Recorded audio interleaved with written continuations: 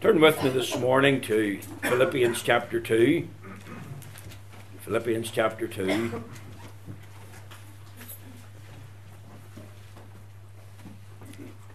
We're going to read there from the verse 12.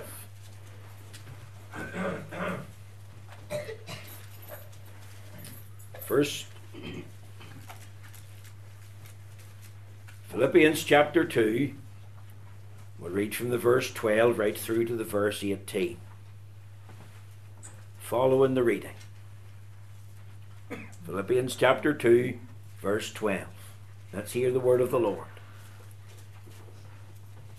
Wherefore, my beloved, as ye have always obeyed, not as in my presence only, but now much more in my absence, work out your own salvation with fear and trembling.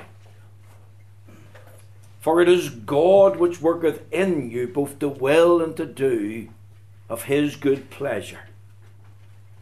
Do all things without murmurings and disputings, that ye may be blameless and harmless, the sons of God without rebuke, in the midst of a crooked and perverse nation, among whom ye shine as lights in the world, holding forth the word of life, that I may rejoice in the day of Christ, that I have not run in vain, neither laboured in vain. Yea, and if I be offered upon the sacrifice and service of your faith, I joy and rejoice with you all. For the same cause also do ye rejoice, and rejoice with me. Amen. We know the Lord will stamp with his own approval and blessing this reading of the Holy Scriptures.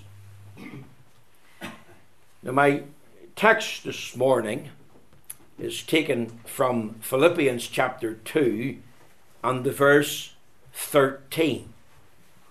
It reads, For it is God which worketh in you both to will and to do of his good pleasure. And my subject today, as last week, the sanctification of every true believer in Christ. Now this is the second part of the message. Last week I preached in the first part of the message. And then, under the subject, the sanctification of every true believer in Christ, we looked at the heading, the possession of salvation that's inferred. If you look at verse 12, it says, Wherefore, my beloved, as ye have always obeyed, not as in my presence only, but now much more in my absence, work out your own salvation with fear and trembling. Underline the word salvation. Remember, the word salvation is a very wide and broad, comprehensive term. And despite what many think, this text is not an appeal to work for salvation. The text doesn't teach that. Think of the words work out. It is not work for or towards or at. It's work out.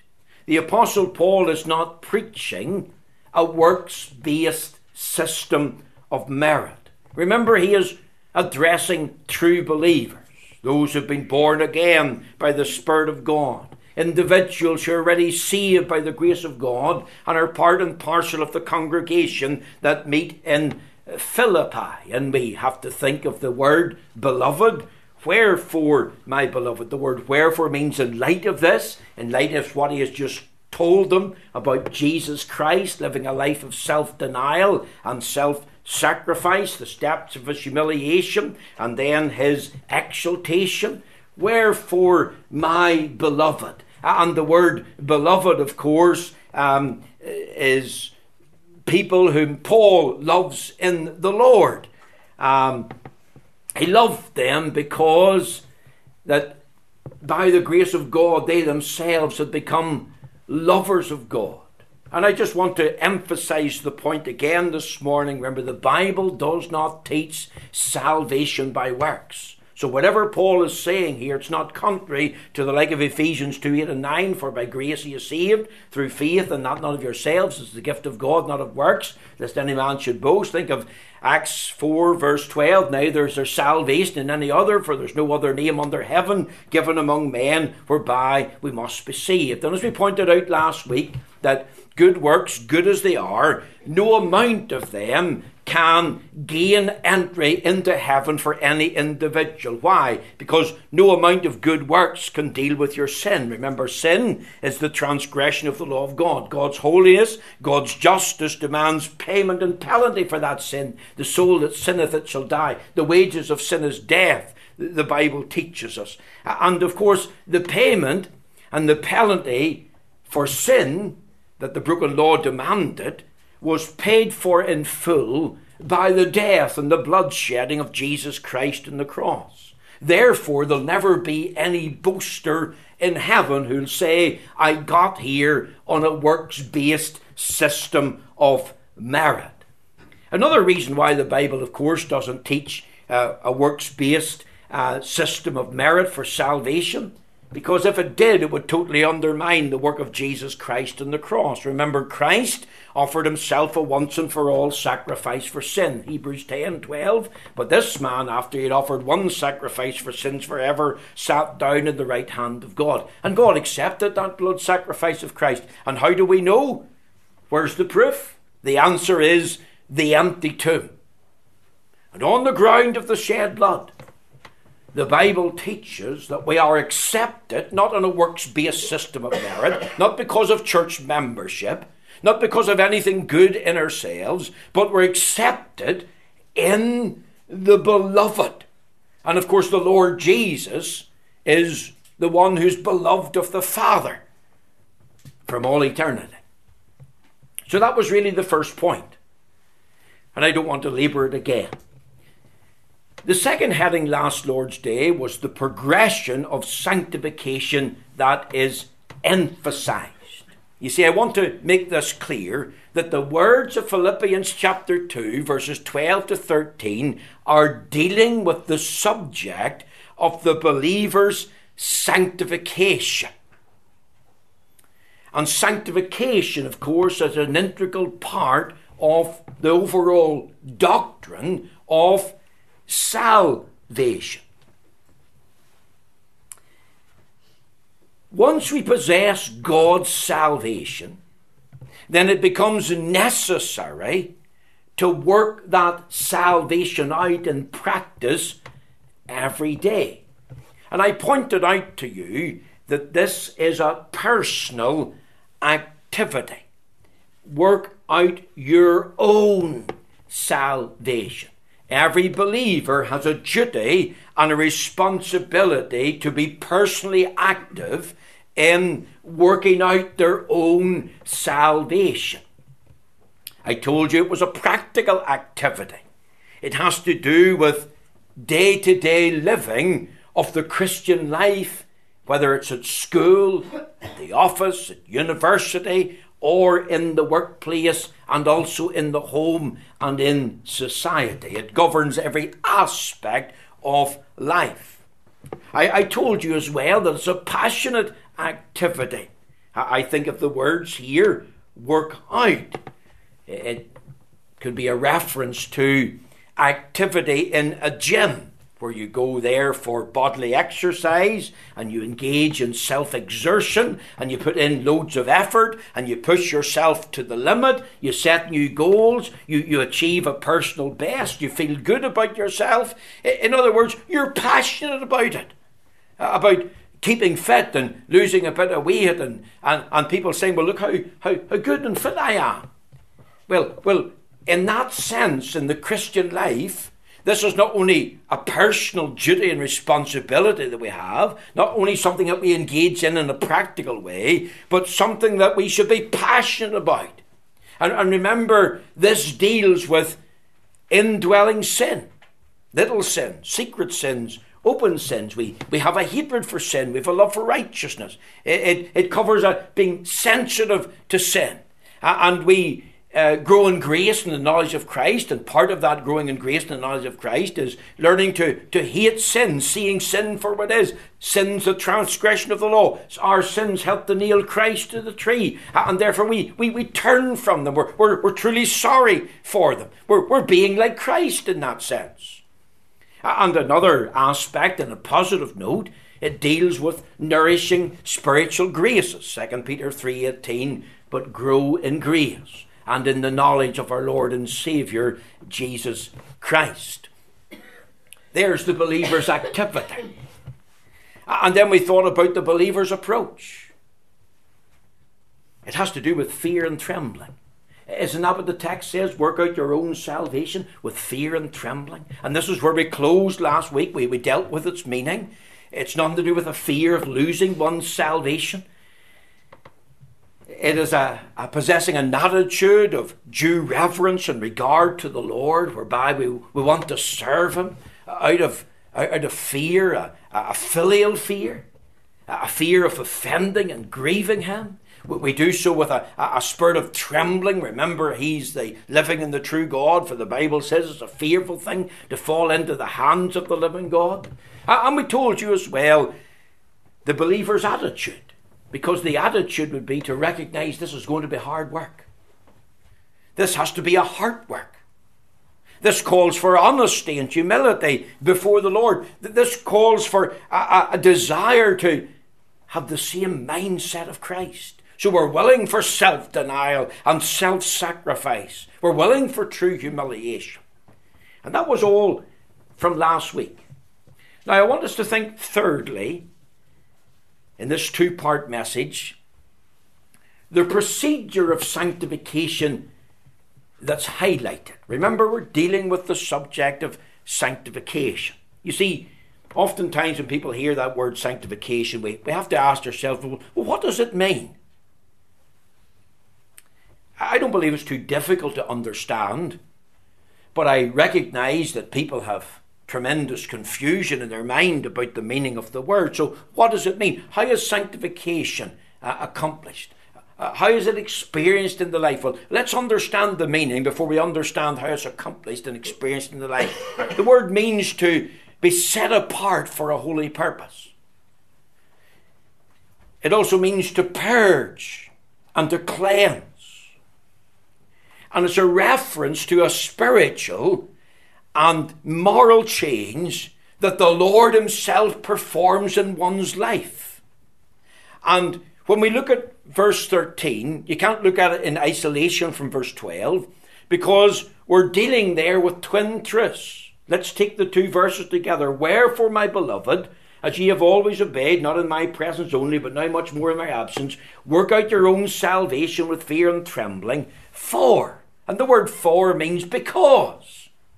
Here's why you're to do this. Here's how you're to do this. For it is God which worketh in you, both to will and to do of His good pleasure.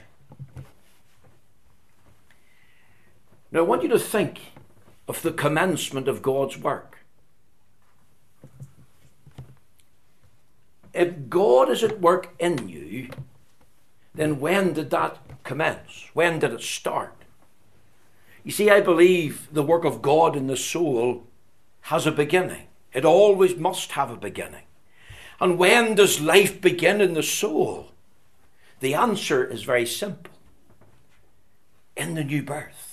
Remember, the Lord Jesus said to Nicodemus, marvel not that I say unto you, you must be born again. And I asked this morning to young and old, has there been a time, a period in your life when you began to understand, become conscious of, that you were born again of the Spirit of God? And I'm not saying that everyone must be able to easily pinpoint the exact date and time and day of the new birth. Some people can say, I was there when it happened and I ought to know. And many others can talk about the year. And some people can say, well, I know it happened back then.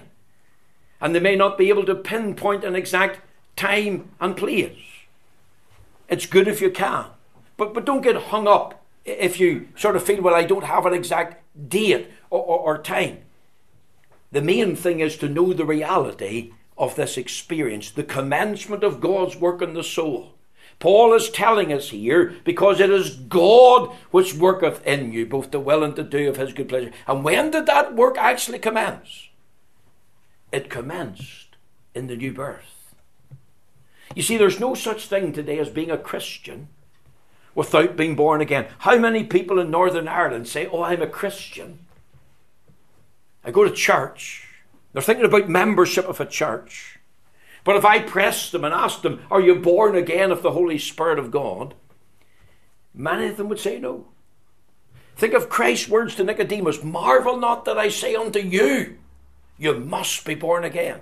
Nicodemus was a very religious man, a member of the Sanhedrin Council, a very respectable man, a very righteous and upright man. And yet despite his religiosity, his respectability, despite his religion in a sense of rites and ceremonies among the Jewish people, despite being involved in the leadership of the Sanhedrin, he was informed by Christ, even you, Nicodemus, you must personally be born again. I'm well aware that there's a great abuse of the biblical doctrine of the new birth. We could think of this example not so long ago when Volkswagen, I don't think it was a Beetle, but it may have been a Volkswagen Golf, and they were having the slogan that the Volkswagen is born again. Here's a reason to buy a Volkswagen, because it's born again. Nothing to do with a spiritual and moral change in the life of the motor car. What did they mean? Well, of course, they took that biblical expression and they changed its meaning, because they were thinking about the Volkswagen as being refurbished or revamped or retuned or refined. But I want to tell you, the new birth is not about turning over a new leaf. It's not about correcting oneself. It's not about reforming your life, trying to be good. It's not getting a new suit of clothes and a new haircut. I remember a man coming into the Coleraine Church many, many years ago, a Mr. Love, and he sat for weeks in the services. He heard the gospel. He went out and bought himself a new suit of clothes. He got his hair cut. He got a shave. And of course he sang with gusto and praise in the worship part of the service. He carried his Bible. He listened intently to what was being said. And yet he thought, by this outward conformity, that he was being like everybody else in the congregation, and that he was now a Christian and he was in membership of the church. And I remember on one occasion he was informed by the minister then that he personally needed to be born again of the Spirit. And he testified, well, I thought I was a Christian. I didn't know that I needed to be born again. And he mentioned his suit and his haircut and shaving off the beard, etc., etc. There's no such thing as being a Christian without the experience of the new birth. And what is the new birth? It's the work of God in the soul. It's God implanting the principle of life, divine life, within your soul. And God's work commences in the new birth. I want you to think of Philippians chapter 1 and verse 6, and maybe this will link it up. Paul says, being confident of this very thing, that he which hath begun a good work in you will perform it until the day of Jesus Christ. And there's a reference, Philippians 1 and 6, to begun a good work in you. And when did that good work begin? It began in the new birth. And what is the new birth? It is God by his grace infusing a principle of new life within the soul. And once, now listen to me carefully, once that new life is infused within the soul, then with that new life becomes a principle that flows from it, and it's a principle of holiness. It's a principle of sanctification. It's a principle of living a righteous life. God creates within that life a desire for God, a desire to love God, a desire for holiness and righteousness and sanctification, whereby we become like Christ. Think of a little chorus, to be like Jesus. All I ask is to be like him all through life's journey. From earth to glory, all I ask is to be like him. And what was Christ like? Well, if you turn over there to the book of Hebrews, look with me at Hebrews chapter 1. And here's a very important reference. Hebrews chapter 1 verse 9. Thou hast loved righteousness and hated iniquity. Therefore God, even thy God, hath anointed thee with the oil of gladness above thy fellows. This is what Christ was like. Christ loved righteousness and he hated iniquity. It was the great George Whitefield who preached hundreds of times on the subject of the new birth. And when he was challenged as to why he always preached on this subject, he answered with the text of Scripture, you must be born again. And once we're joined to Christ, once we're in union with the Saviour as our covenant head, once we begin to possess God's salvation, once we're born again by the Spirit of God and made alive to God, we're no longer passive. What we're brought into now is an ongoing experience whereby we're purged from our sins, we're cleansed from our sins, an ongoing experience of sanctification. Remember, this is addressed to believers, not to the unregenerate. And via the new birth, God implants the principle of holiness in the heart. And on that very basis, the Apostle Paul issues this plea: work out your own salvation with fear and trembling. Why? For because it is God that worketh in you both to will and to do of his own good pleasure. Give the earnest attention to your Christian life now. Give a passionate response to a life of holiness, because you're no longer passive. That's good. That'll wake me up. We're no longer passive. We've got a duty. We've got a responsibility in the Christian life. You in the Christian life, if you're born of the Spirit, you're to be fully involved and fully active in living out that Christian life. You have now the potential to pursue a life of holiness. And of course, this is a process. It's as we said last week, it's a progressive work. It's something that's ongoing. It's something that you will engage in to the very end of your days. So there's the commencement of the work. I want you to think, secondly, I want you to think of the comfort of the work. Look at verse 13. It says, for it is God which worketh in you both to will and to do of his good pleasure. You see, if I take the two together, when you get this plea coming into your ears, work out your own salvation with fear and trembling, and you realize this has to do with the progressive nature of sanctification, then you're going to think to yourself, but I'm not going to be able to do this. I'm not going to be able to make it all the way home to heaven.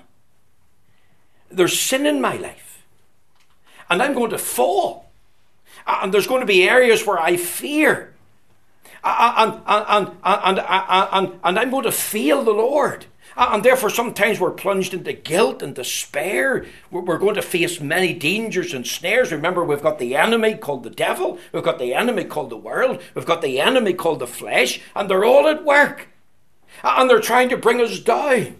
And they're trying to destroy our testimony. And what I'm saying to you this morning is not only the commencement of this work, but the comfort of this work. Let's remember, in the Christian life, God is at work within our soul. To me, these are encouraging words. To me, these are marvellous words. To me, these are comforting words. How can I work out my own salvation with fear and trembling? How can I be involved in this ongoing progressive work of loving righteousness and hating sin? Here's the answer. It is God who is at work in you.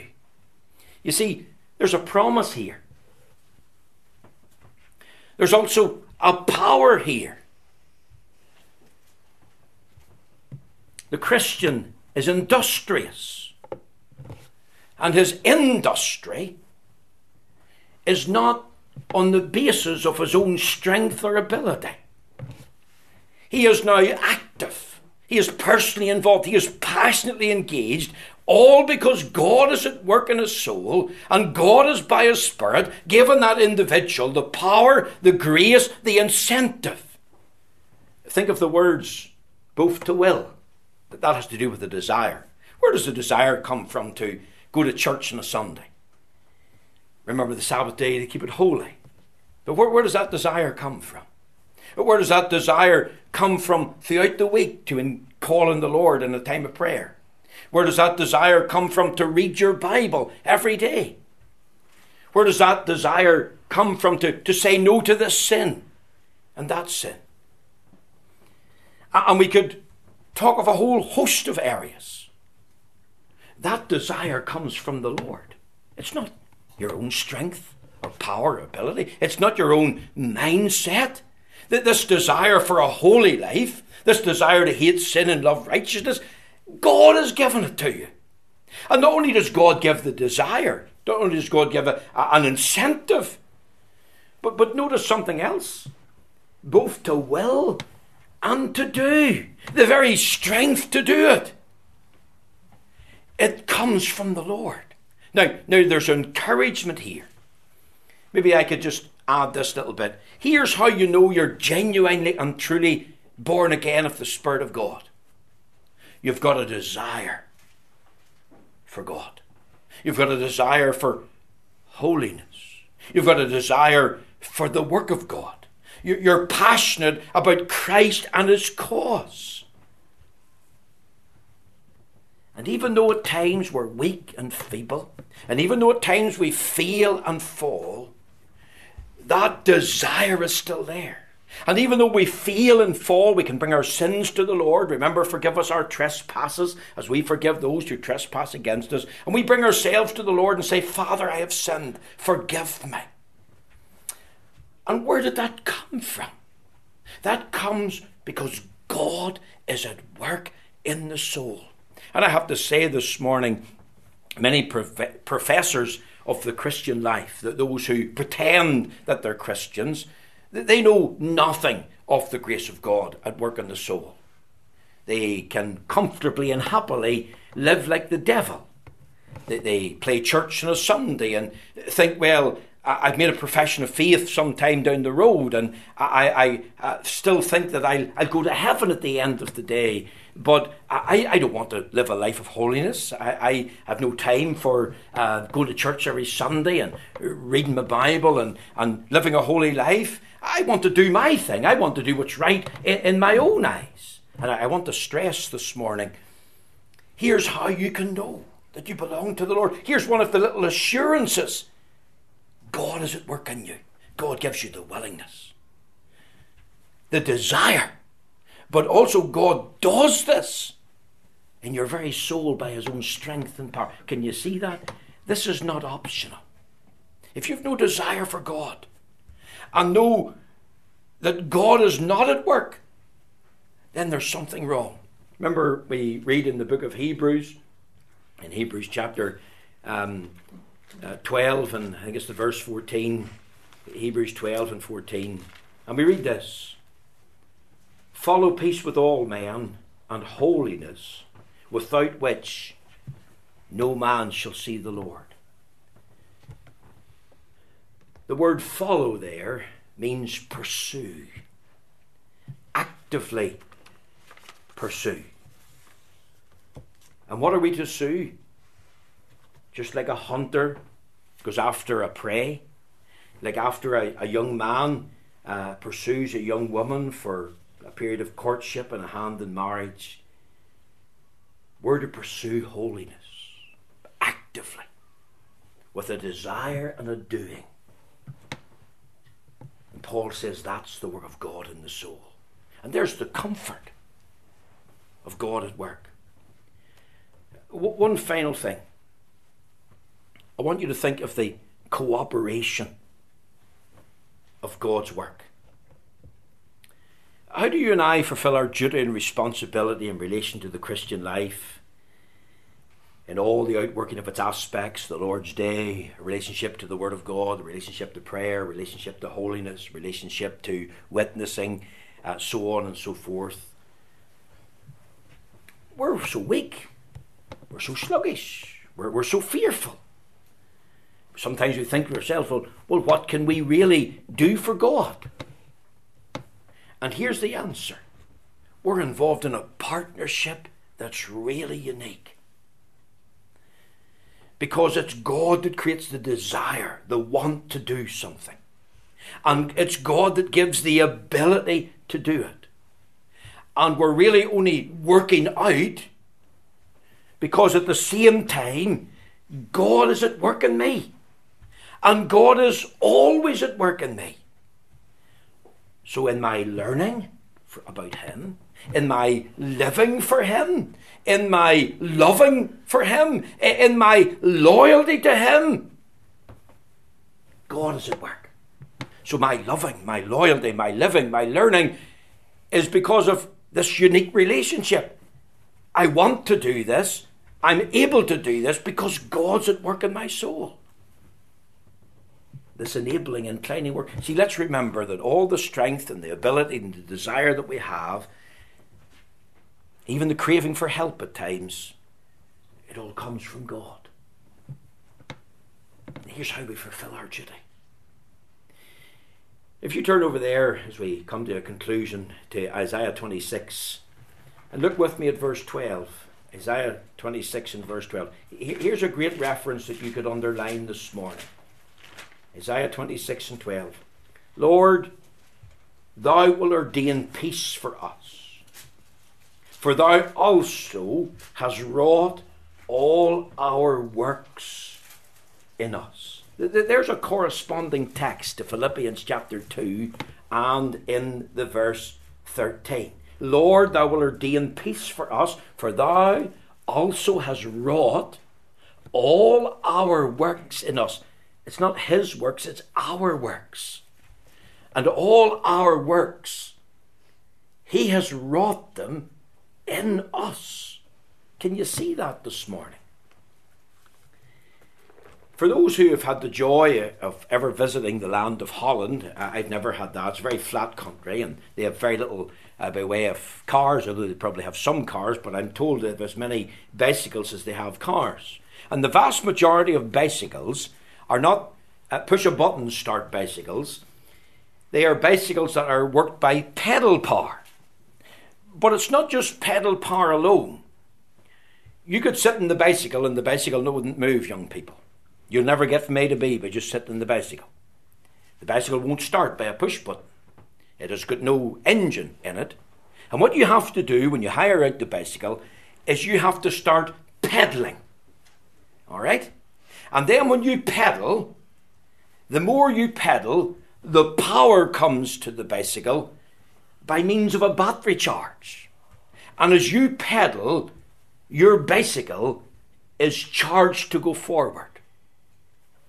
And that's the very principle that I'm getting at. That's the cooperation. Once we become passionately and practically involved in the Christian life and adopt the mindset, I must work out what God has worked in. What has God worked in me? God has worked salvation in me. And as I work that out, I remember this, for it is God that works in me, both the will and the do of His good pleasure. And over there in the book of 1 Thessalonians, in Thessalonians chapter 5, and the verse 24, it says, faithful is He that calleth you. He also will do it. And what will the Lord do? The very God of peace sanctify you wholly. And I pray God your whole spirit and soul and body be preserved blameless unto the coming of the Lord Jesus. Faithful is He that calleth you, who will also do it. And that's a tremendous thing to realize. Here's the commencement of this work. Ask yourself this morning, Have I been born again of the Spirit? Have I got the infusion of life within my soul? Is the principle of holiness within me? And here's the comfort. I'm not left to my own strength and ability. God's at work in my soul. And that gives me encouragement and assurance that I am His, despite my weakness and failures and follies by times. And then I remember there's a cooperation involved. I'm brought into a unique relationship, a unique partnership. As I work, God works. And yet ultimately, it's God that gets the glory. Because God is at work to start with. May the Lord take these few thoughts this morning and bless them to you. It was too much for last week and we left it off. And I've tried to elaborate a little in bringing home the fullness of the point. There's many aspects of sanctification that we haven't dealt with, of course, and we'll be dealing with it a little later on in this study.